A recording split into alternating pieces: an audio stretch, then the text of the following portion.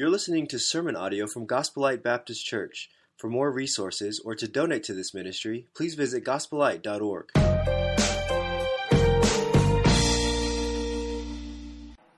Speaking truth, and I want you to make a change on your worship guide.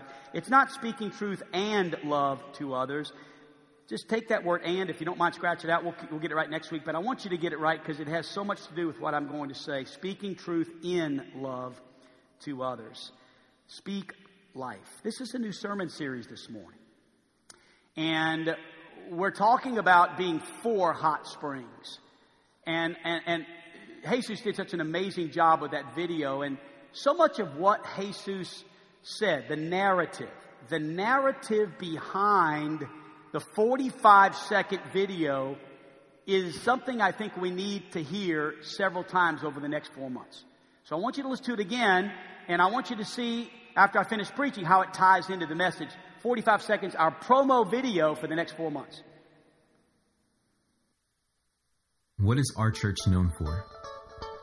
Many people in Hot Springs are more familiar with what our church is against rather than what we are for. It is impossible to reach people who don't like us, let alone know us. That is why in order to grow our community, we must be for them, caring for their well-being, fighting for their needs, reaching for their hearts.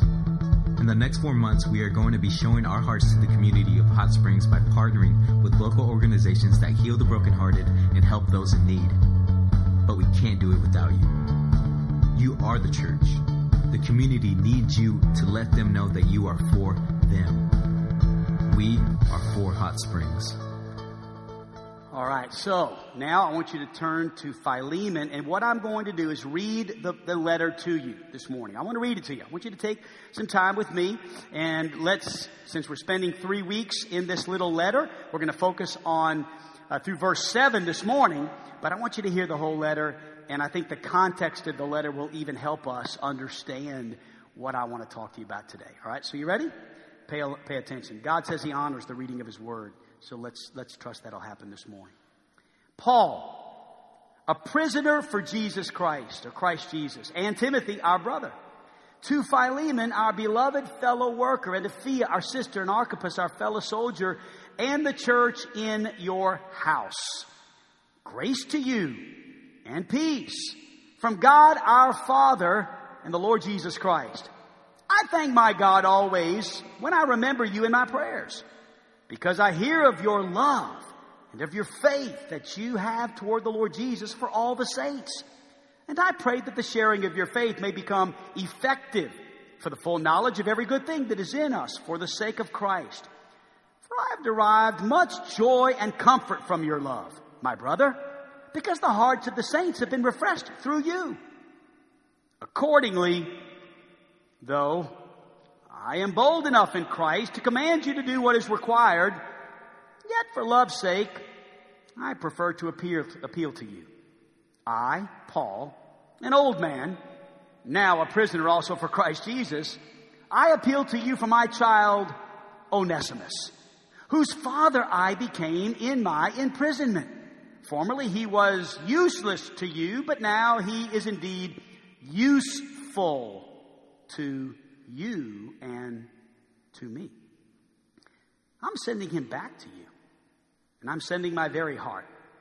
I would have been glad to keep him with me in order that he might serve me on your behalf during my imprisonment for the gospel, but I preferred to do nothing without your consent in order that your goodness might not be my compulsion, but of your own accord. For this perhaps is why he was parted from you for a while, that you might have him back forever, no longer as a bondservant, but more than a bondservant, as a beloved brother, especially to me, but how much more to you, both in the flesh and in the Lord. So if you consider me your partner, receive him as you would receive me. If he's wronged you at all or owes you anything, charge that to my account. I, Paul, write this with my own hand. I will repay it, to say nothing of your owing me, even your own self. Yes, brother, I want some benefit from you in the Lord. Refresh my heart in Christ. Confident of your obedience, I write to you, knowing that you will do even more than I say. At the same time, prepare a guest room for me. For I'm hoping that through your prayers, I'll be graciously given to you. Epaphras, my fellow prisoner in Christ, sends greetings to you, as well as Mark and Aristarchus, Demas and Luke, my fellow workers. The grace of the Lord Jesus Christ be with you and be with your spirit. Wow, what a great book. The letter of Philemon. Little background here.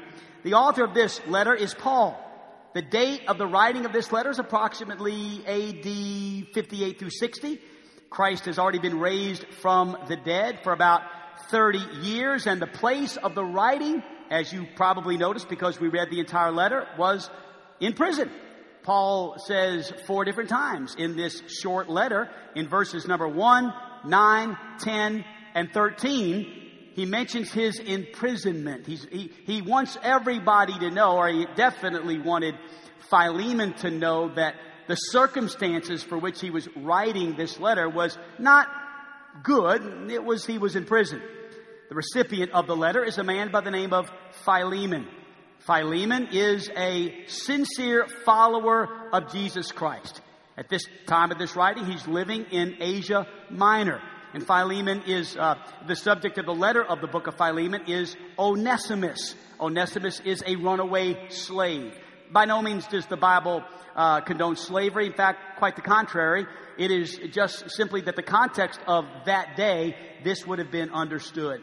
And now here's the story that we can piece together from Philemon and from some of the things that we read in the book of Acts about Philemon and about Paul and Onesimus.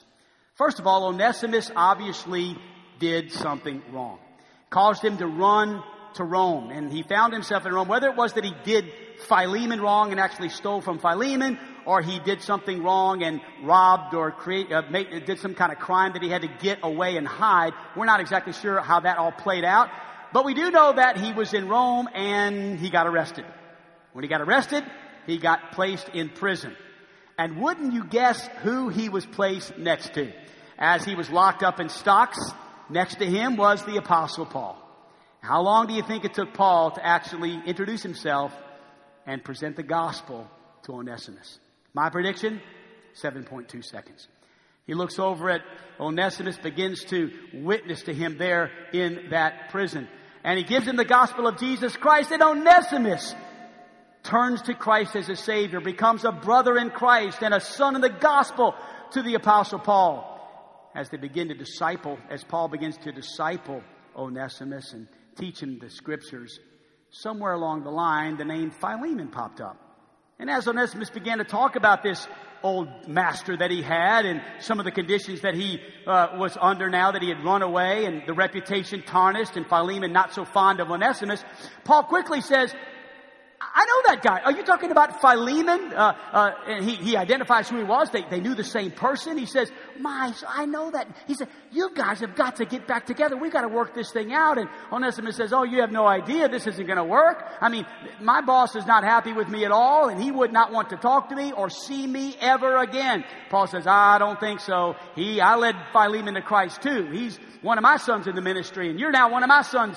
And he said, I want you guys to get together and work this thing out. And so he writes this letter. And Onesimus, when he gets out of jail, brings the letter to Philemon. And so here we are. We don't learn much, honestly, from Onesimus. I don't have a lot to say in the next 3 weeks about Onesimus. To be honest with you, I really don't have a lot to say about Philemon. We don't really learn much from him. The person who we're going to learn a ton from is the Apostle Paul.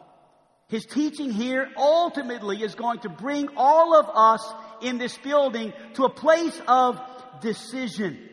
A decision as to the type of person we desire to be. I have great concern for the church today. Not just our church, although mostly our church, but just the body of Christ everywhere. Man, I must say that negativity abounds. Not just pessimism, just negativity. A spirit that seems to be permeating throughout Christendom these days to where, to be honest, it is really hard to find people who speak life, who are positive, who see things differently than the vast majority of people, even followers of Jesus Christ. So the choice is this. Do I want to be a critical, negative, fault-finding, harsh, pulling people down kind of person? Or, and Paul is the opposite of this, and he's our example. He is our goal as far as in this particular series. And Paul even said, follow me as I follow Christ. So I feel as if his goal could very easily be our goal, and that is to be a fired up, positive person who tries to see the good in everything and who cheers others on to be the person that God wants them to be.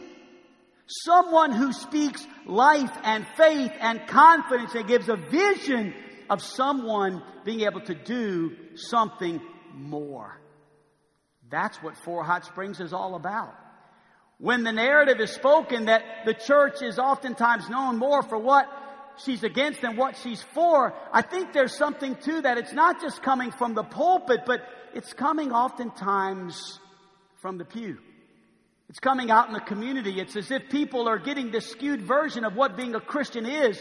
Is it really all that good? Is it really any different? I mean, it seems like we talk about the same things and the trash and the negativity, and we use the same language, and we seem to want to fit into the point that maybe it's really not that we're fitting in. It's just, this is who we are. We're just the people who have a hard time speaking life.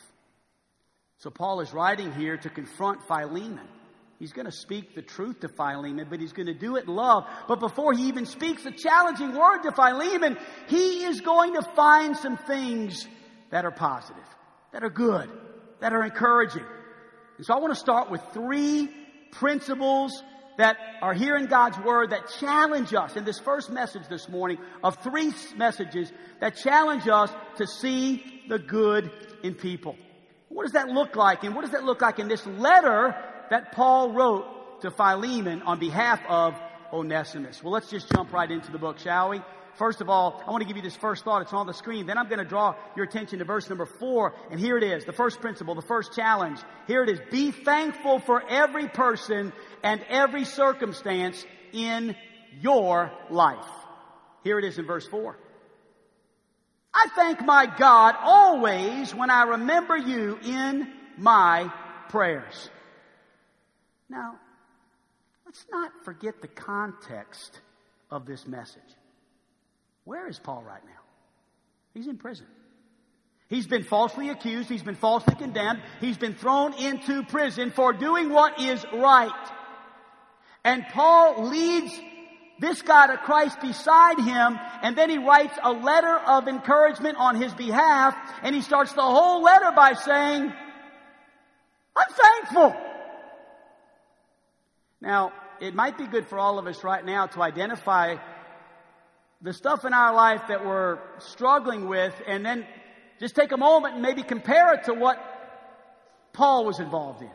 Stuck in prison. Picture in your mind for just a moment the conditions of that prison, which were awful. He's in chains. He's done nothing wrong. Maybe a rat in the stench in that prison. Picture all of that in your mind. Here is a person who says, I'm not going to let the circumstance get me down. I'm going to be thankful for the goodness of God regardless of the circumstances. There is a principle here and throughout all of Scripture, and that is thankfulness is a choice. This sermon will not make it for you. It won't. To be honest with you, the fruit of my preaching in this area has probably been rather weak. I don't know how much fruit is being produced with a message that is saying, let's look for the good. Let's see the good. Let's quit identifying the negative even in sinners, because lest we forget, we're all sinners. Gratitude is the attitude that sets the altitude for living. And that's why we live in such low places.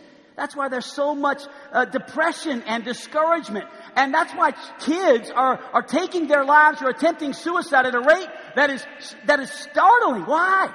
because they're living down here. They're not living up here because there has not been life spoken into them in a long time. So are you a thankful person? And are you thankful for your situation, whatever it is? Remember now, Paul was in prison. Where are you and what are you going through?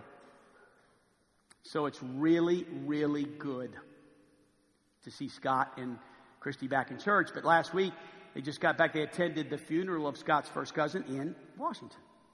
And Rachel passed away, 3 years of age. 2 really young children. Husband's name's Michael.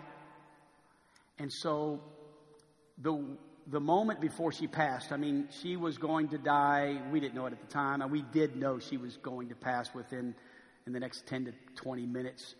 I mean, it was, you're listening for the breaths that are getting farther and farther apart. That was the moment they were in. And so I'm in my office, and I get this text from Scott, and he just says, they're saying she is just about to pass. He goes, here's what's happening right now.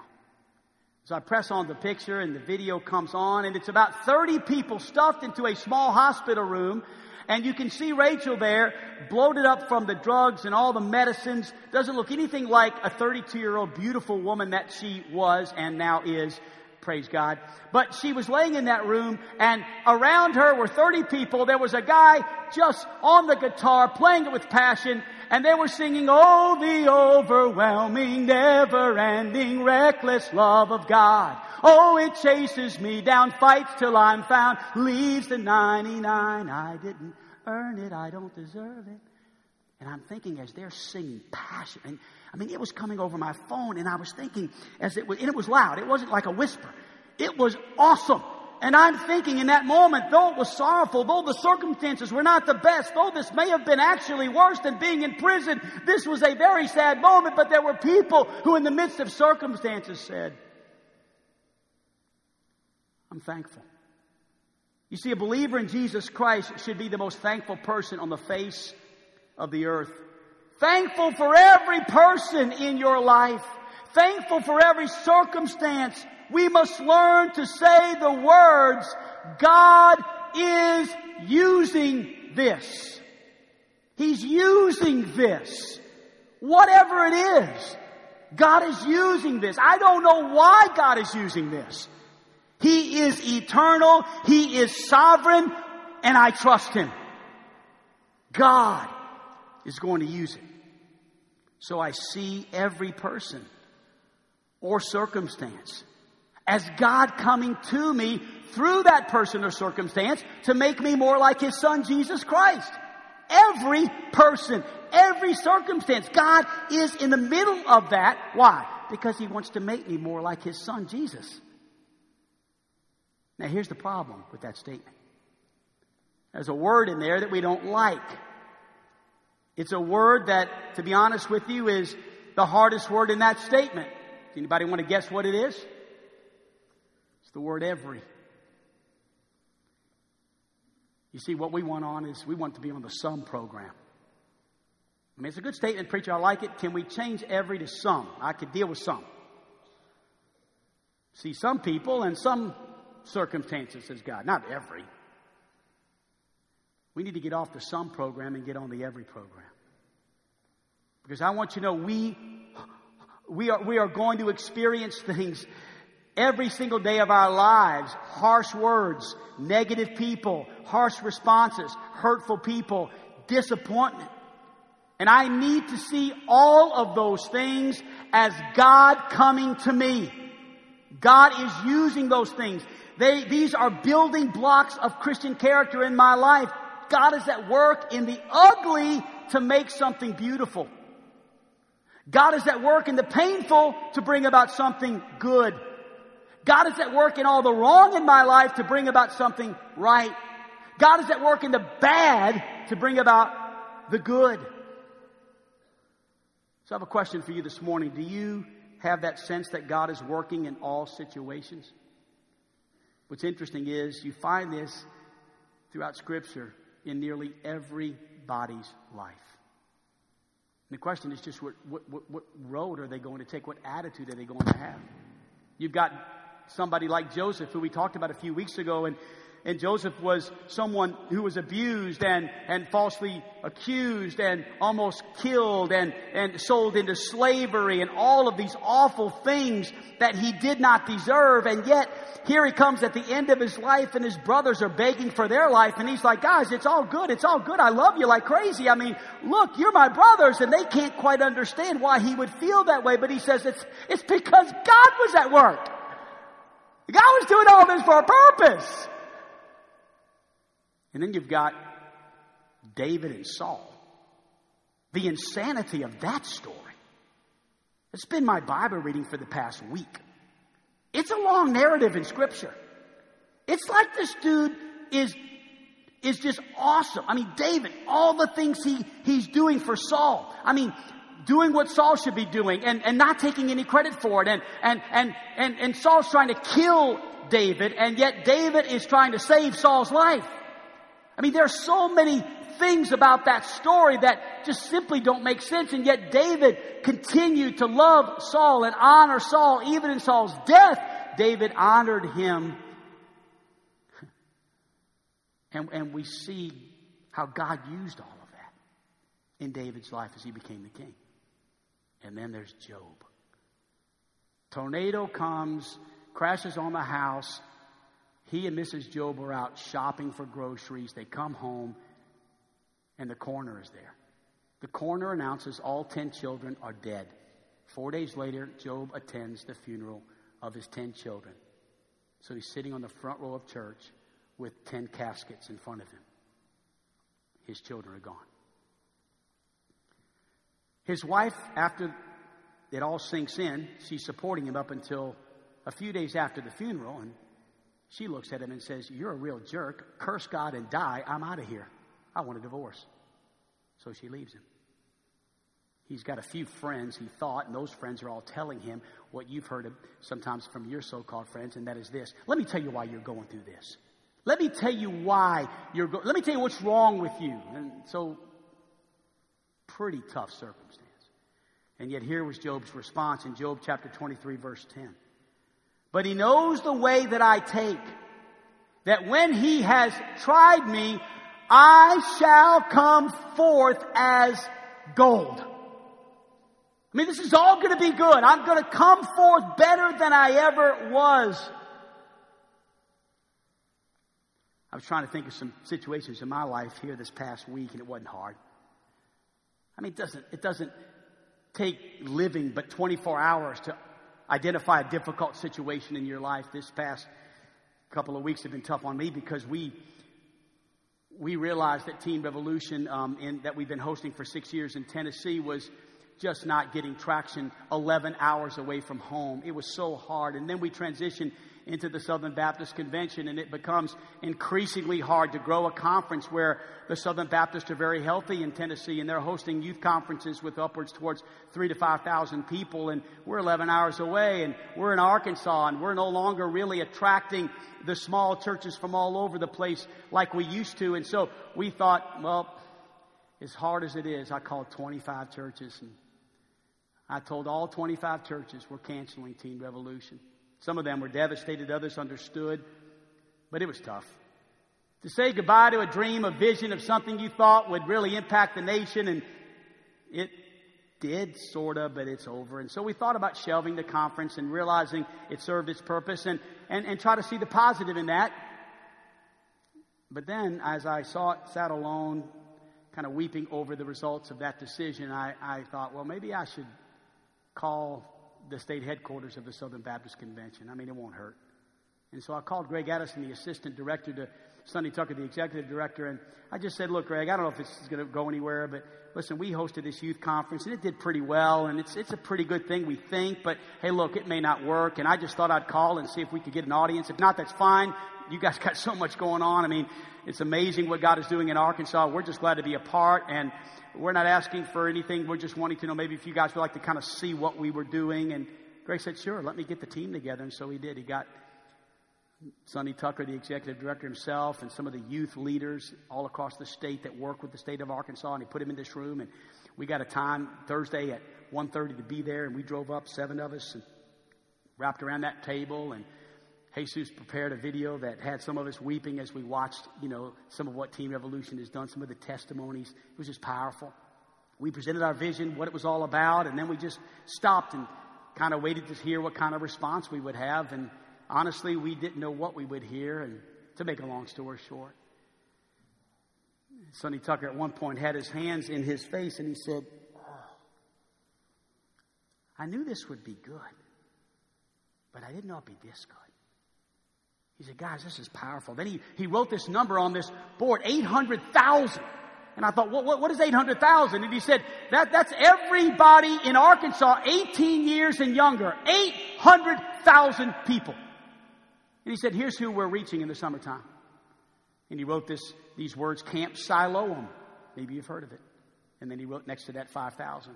And then he wrote Camp Perrin, which is another camp that Southern Baptist owned, and he wrote 3,000. Then he wrote Super Summer, which is a camp at Ouachita Baptist University, and he wrote 3,000. And he said, so we're reaching in the summertime right now 11,000 of 800,000 teens, young people. He said, we need Teen Revolution. And he just proceeded to share vision, and then he sent me this yesterday. Thought I'd share it with you. Nobody's really read this yet. Eric, thanks again for coming over to the office and bringing your incredible staff. What an amazing, talented group of young men. I'm going to get back to you next week with some ideas. I'm excited about Teen Revolution. Praying for Gospel Light tomorrow. I love you. And I thought, God, thank you. Man, I was so discouraged about and trying to see the good and why God would allow that to happen. And yet God said, oh, no, hang on. It's going to get better.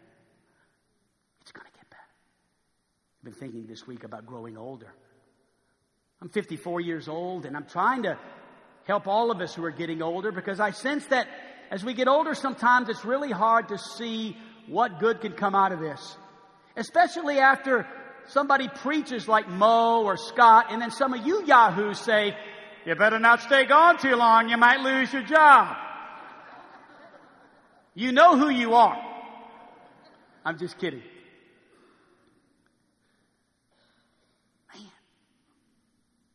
What do I do with that? I mean, honestly, what do you do with when you're the oldest guy on staff except for Ken Wagner? I always say except for Ken Wagner. I always say that because he's like really old. By the way, Ken's never been mad at me a day in his life, so I can say that. Until today. Anyway, and but Ken and I are old and getting older, and all these guys are young. I mean, I sit around the staff table, and it's like, 24, 25, 28, 32, 34. I think the oldest guy's like 37. And I think, man, how am I going to look at this? I mean, I realize that I'm getting older, that pulpit is not going to be in my life as long as it has been already. I don't want to outstay my effectiveness. Not insinuating retirement anytime soon, but I realize that I'm beginning to understand that getting older means change. It's good. My life is changing. My role is changing. My influence will change. My abilities are not as good. I may not be the best or the strongest or the most profound. There may come a day when I don't have all of what I have. What do I do with that? Do I get angry and bitter and harsh and I can't believe this and I'm jealous and I'm Saul and you're David and you know what I need to protect my little throne? Or do I say,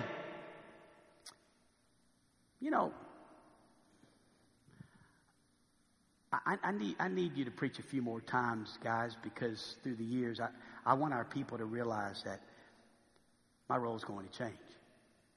See, I work 80 hours a week now, and I love every minute of it. I love this place. I love every blade of grass. I love every stain in the carpet. I just lied. I love everything about this place. I love every person, young or old. I preached in elementary chapel this week, and I think I did probably the best of anybody. I think I did. I did the Lord's Supper for the retirement center yesterday. I tell you, I am all over it. I love it. I love everything about this place. I love this church. I don't have any hobbies. I don't hunt. I don't fish. I don't do. I live basically here and at home. So if you wonder why I don't have a car, why do I need a car? I live 3 blocks away from the rest of my life, and the only other place I ever go is San Francisco Bread Company. And you can give me a ride there. So, this is my life. But I'm understanding. Got 5 grandchildren. That's going to become my life soon. My wife and I are going to be the parents. I mean, we'll have Glow. But we'll be the parents that are home with Glow, but that are growing older with less responsibility with the kids. And so maybe we can take a trip, honey. Where do you want to go? It's not so bad, is it? I mean, how am I going to look at life? Am I going to be threatened by the youth of this church? Am I threatened by the fact that I'm not going to be as effective in a place that I once stood and was really effective? Now, by the way, after I preached this in the first service, I had 10 people say, what were you trying to say? Are you retiring? Are you leaving? You know, no, don't miss this. I'm trying to be an example by sharing with you the same feelings that some of you have as we get older. How do we look at that circumstance? Is it a harsh reality that causes us to be negative? Or is it a reality that says, this is a great life, I embrace it, the change, the opportunity, the new future, the new horizons, the pioneering of a new life with my wife as an older person. This is a good thing.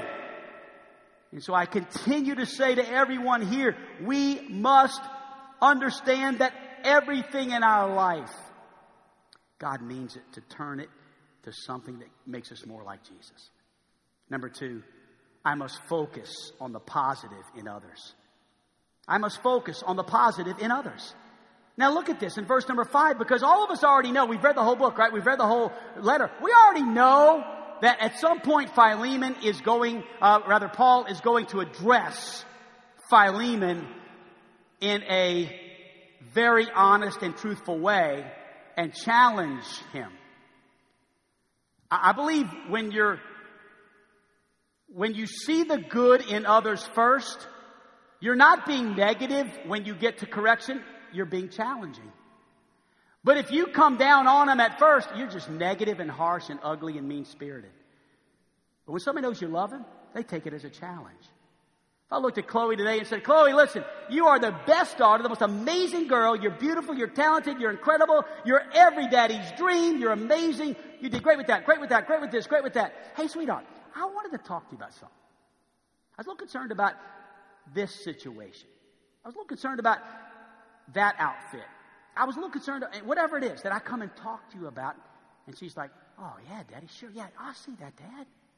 Yeah, I can work on that. See, it was a challenge. It wasn't a threat. So I see the positive. Let's look at what Paul did. In verse number 5, he says, because I hear of your love and of the faith that you have toward the Lord Jesus Christ for all the saints. I hear of your love. Wait a minute. What do you mean his love? He doesn't like Onesimus. Why is Paul talking about his love? Well, obviously he loves some people.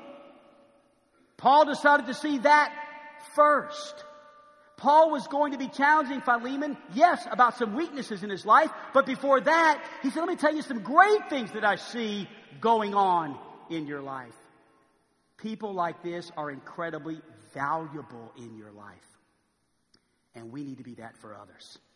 How sad that so often, and this is a very important statement that I want to make this morning, and I really wanted to settle in because I believe this. How sad that so often Christians pride themselves in seeing the negatives about people and the faults in others. And they pride themselves in that. I mean, honestly, I am so tired of hearing this. Well, I just see people the way they are. And you're okay with that? That's kind of what you want to do. You want to just be able to see the negative and identify the faults and the wrong, and that's something you're good with. You're good with being that. Well, I have the gift of discernment. Okay. Since you put it like that, I've got to back off a little. Because I think I have that gift as well. But are you using the gift of discernment in the flesh? Because as I see it, sometimes we brag about our gifts as if, okay, that covers everything, but we use those spiritual gifts in the flesh, and that screws everything up. You see, we need people to see error. We need to call sin, sin. But God help us if it causes us to be the person who is always inspecting the faults and failures of others. We must encourage, support, and recognize that all of us are in process. Everybody in this room is in process. And this community needs us to see them not where they are, but where God is taking them. Oswald Chambers said it like this: I've never met the man that I can despair of when I rightly discern what lies in me apart from the grace of God. And let that sink in. I've never met the man that I can despair of when I rightly discern what lies in me apart from the grace of God. I've got to see people in terms of what God is making them and not what they are. What do you see when you see your husband? Do you see what they are? Because honestly, sometimes we can be rough units. We're not everything we need to be. Or do you see what God is making them? What do you see when you see your wife? Do you see that moment and just kind of encapsulate everything they are because of that? Or do you see how God is making them into someone who is going to be a better wife or a better husband? Let's encourage each other in what God is making us. And that must be what Scripture taught in Philippians 1:6 when it said, I'm sure of this. I'm just sure of this. That he who began a good work in you will bring it to completion at the day of Jesus Christ. This past week or 2 weeks ago, I went to North Carolina to preach for Darren Osborne at Friends Baptist Church. Friends Baptist is somewhat of a old school church. It's kind of looked like we looked maybe 7 or 8 years ago. All Southern gospel, all hymns. Kind of a stage that looked like our stage 7 years ago. Wasn't very modern. And man, they're singing these old Southern gospel songs that have been around for 20, 30, 40 years. And I'm up there just singing, man, having a time. Bringing back some memories. I'm just having a good old time. See, nobody has me at those churches unless they're wanting to make progress. Because they know where I'm at. And they know all about what God's done here. So oftentimes, church, what happens is pastors will call me and say, hey, we don't really know how to do some things we'd like to do in our church without upsetting people. And of course, I tell them you're going to upset some people, but if you'll love them and work through it, you can survive. And we talk, and that's basically what I do. I go preach, but I spend a lot of time with these pastors helping them to process how they can change and work on some things. And they're asking a lot of questions. But you know what I saw when I was there at Friends? I saw a church that was growing. People joined the church that Sunday. They baptized that Sunday. Their choir sang as old school, but they sang at the top of their lungs. They sang old songs, but they were great songs. They were good words. I had a great time. Was it my favorite? No. But I decided I'm going to see the positive. And it's still a good church. It's a great church. I'm afraid some of our young people today, if you don't like something, you walk out. If you don't like the choir, you walk out. If you don't like a song, you walk out. Because you see, it's not what you like. And what your problem is you don't see the good in some of the old school things that aren't wrong. They're just not fitting into your culture. So would you let us still have a little piece of your culture? Would you be okay? Look, you see what you're looking at? You're looking at a dude try to be cool today. I wore white pants with a stupid blue jacket. In fact, I tried to be cool today. I went to buy a pair of shoes 3 weeks ago with Scott Mercer. Everybody is saying they love these shoes, Scott, but they weren't the ones I picked out. The ones I picked out, Scott said, no. We ain't getting them shoes. Well, Scott, what's wrong with these shoes? These are great shoes. Preacher, great 30 years ago. You need these. Boy, was he right. Everybody loves these shoes, Scott. I'm cool, man. I'm cool because you're cool. But Scott, before you make fun of some of my old school ways, before you kind of rib me because I'd kind of like a hymn every now and then, or I wouldn't even mind if we had a fun Sunday and went back and sang a few Southern gospel songs just to have fun. It wouldn't bother. I know it'd just be maybe one Sunday in 10 years these days, but See the good. Don't get arrogant and cocky and walk out on an older generation that's willing to put up with everything new. And we love it, and we love it that you love it. It's a little loud sometimes, right? We're not as comfortable every song, but boy, it sure is encouraging to see so many young people in our church. If you come Wednesday night, you just saw over 90 young people here. Isn't that great? I saw a lot of good in Friends Baptist Church. Now, I'm not going back to that methodology, but I'm glad Friends is willing to work towards getting where we're at, and while they're getting there, I'm going to sing those songs as loud as I can. I'm not mad at anybody. I'm trying to help everybody so that our church can be more effective in reaching this community. Amen?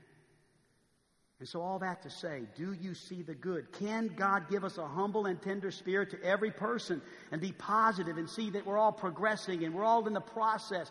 And some are moving super fast and some are moving slower than others. But through it all, can we see the positive?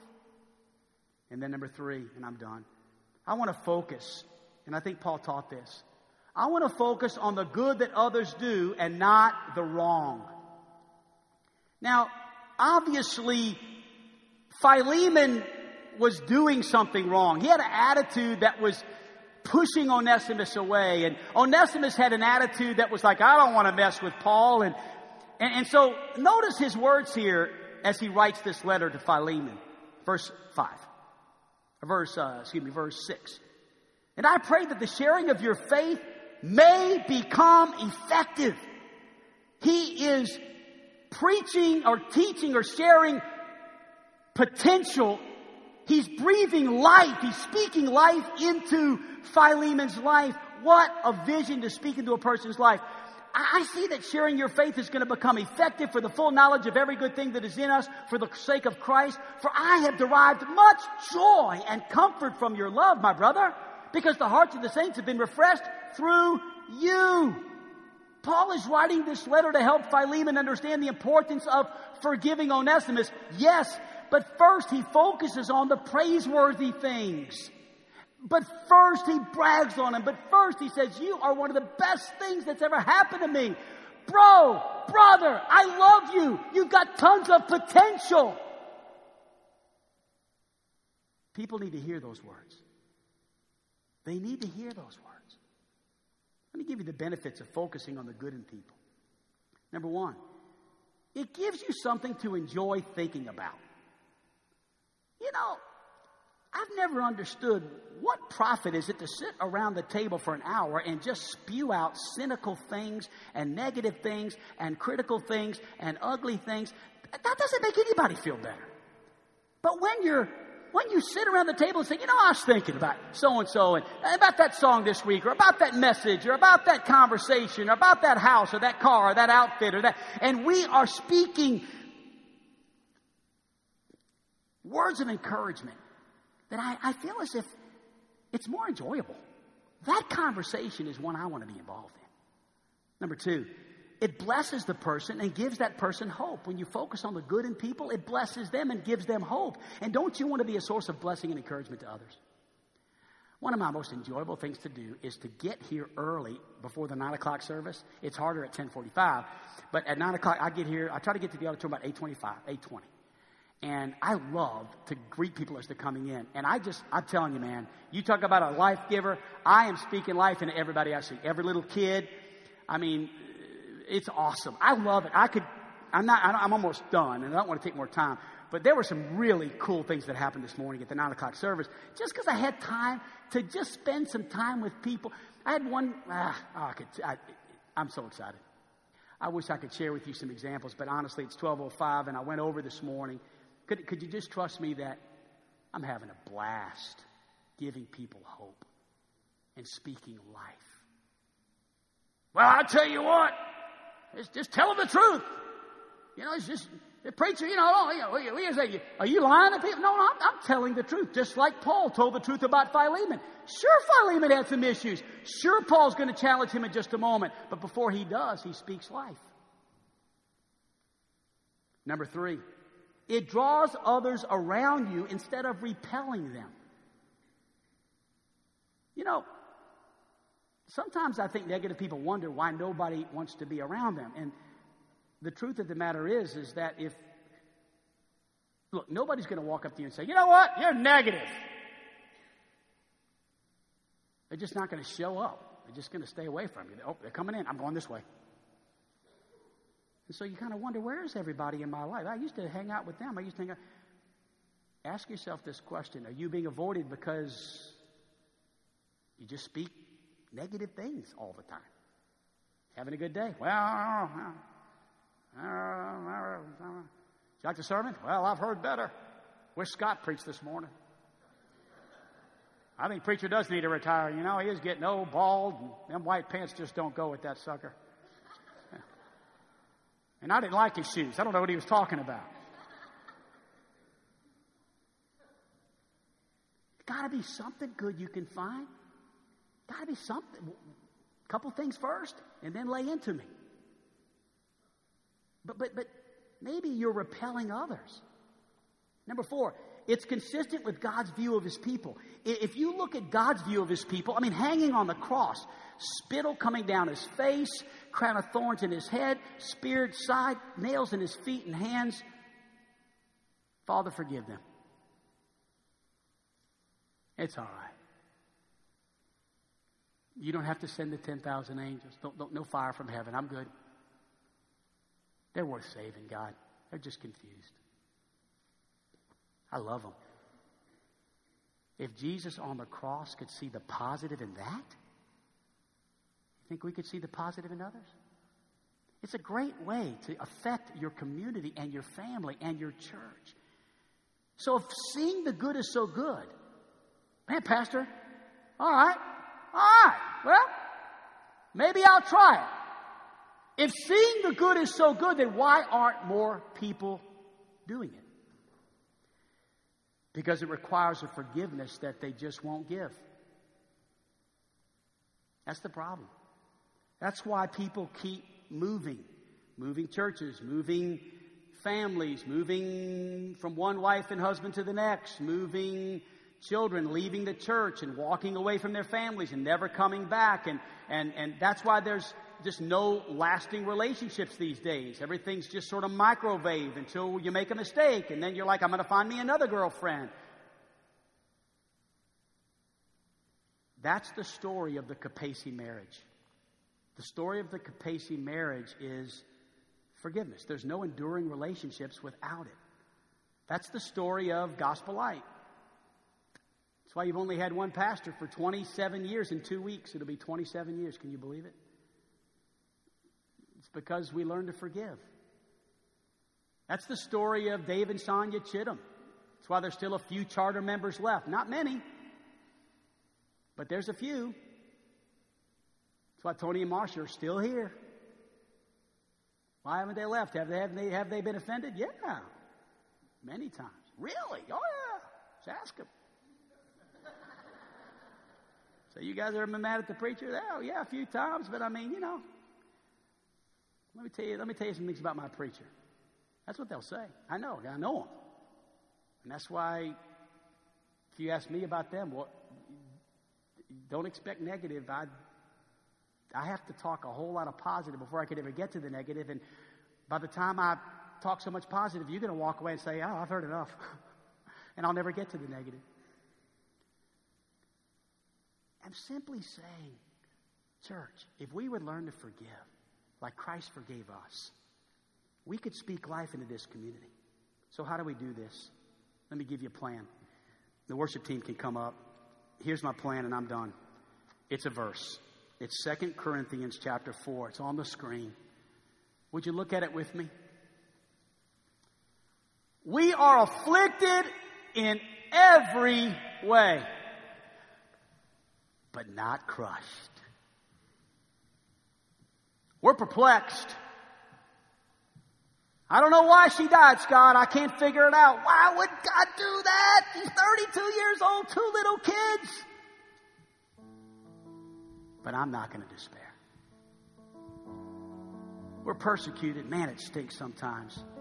This world can sure be cruel. And man, my boss raked me over the coals. I didn't really deserve it. I got falsely accused. Man, it is tough sometimes, but I'm not struck down. Let's go. I'm ready. Or rather, I'm not forsaken. And I'm struck down, but I'm not destroyed. And here's why. Because I'm always carrying in the body the death of Jesus, so that the life of Jesus may be manifested in my body. You see, this really all comes back to what Jesus did for me on the cross. And because He died, His life is in me. And so I'm living the life of Jesus on this earth. And if you follow Jesus, He spoke life to the woman at the well. He found the positive in everybody. He saw the good in all the sinners that lived back in those days. And He says, my life is in you now. And I want you to do the same thing. We're going to sing in just a moment. Christ is my reward and all of my devotion. There's nothing in this world that can ever satisfy.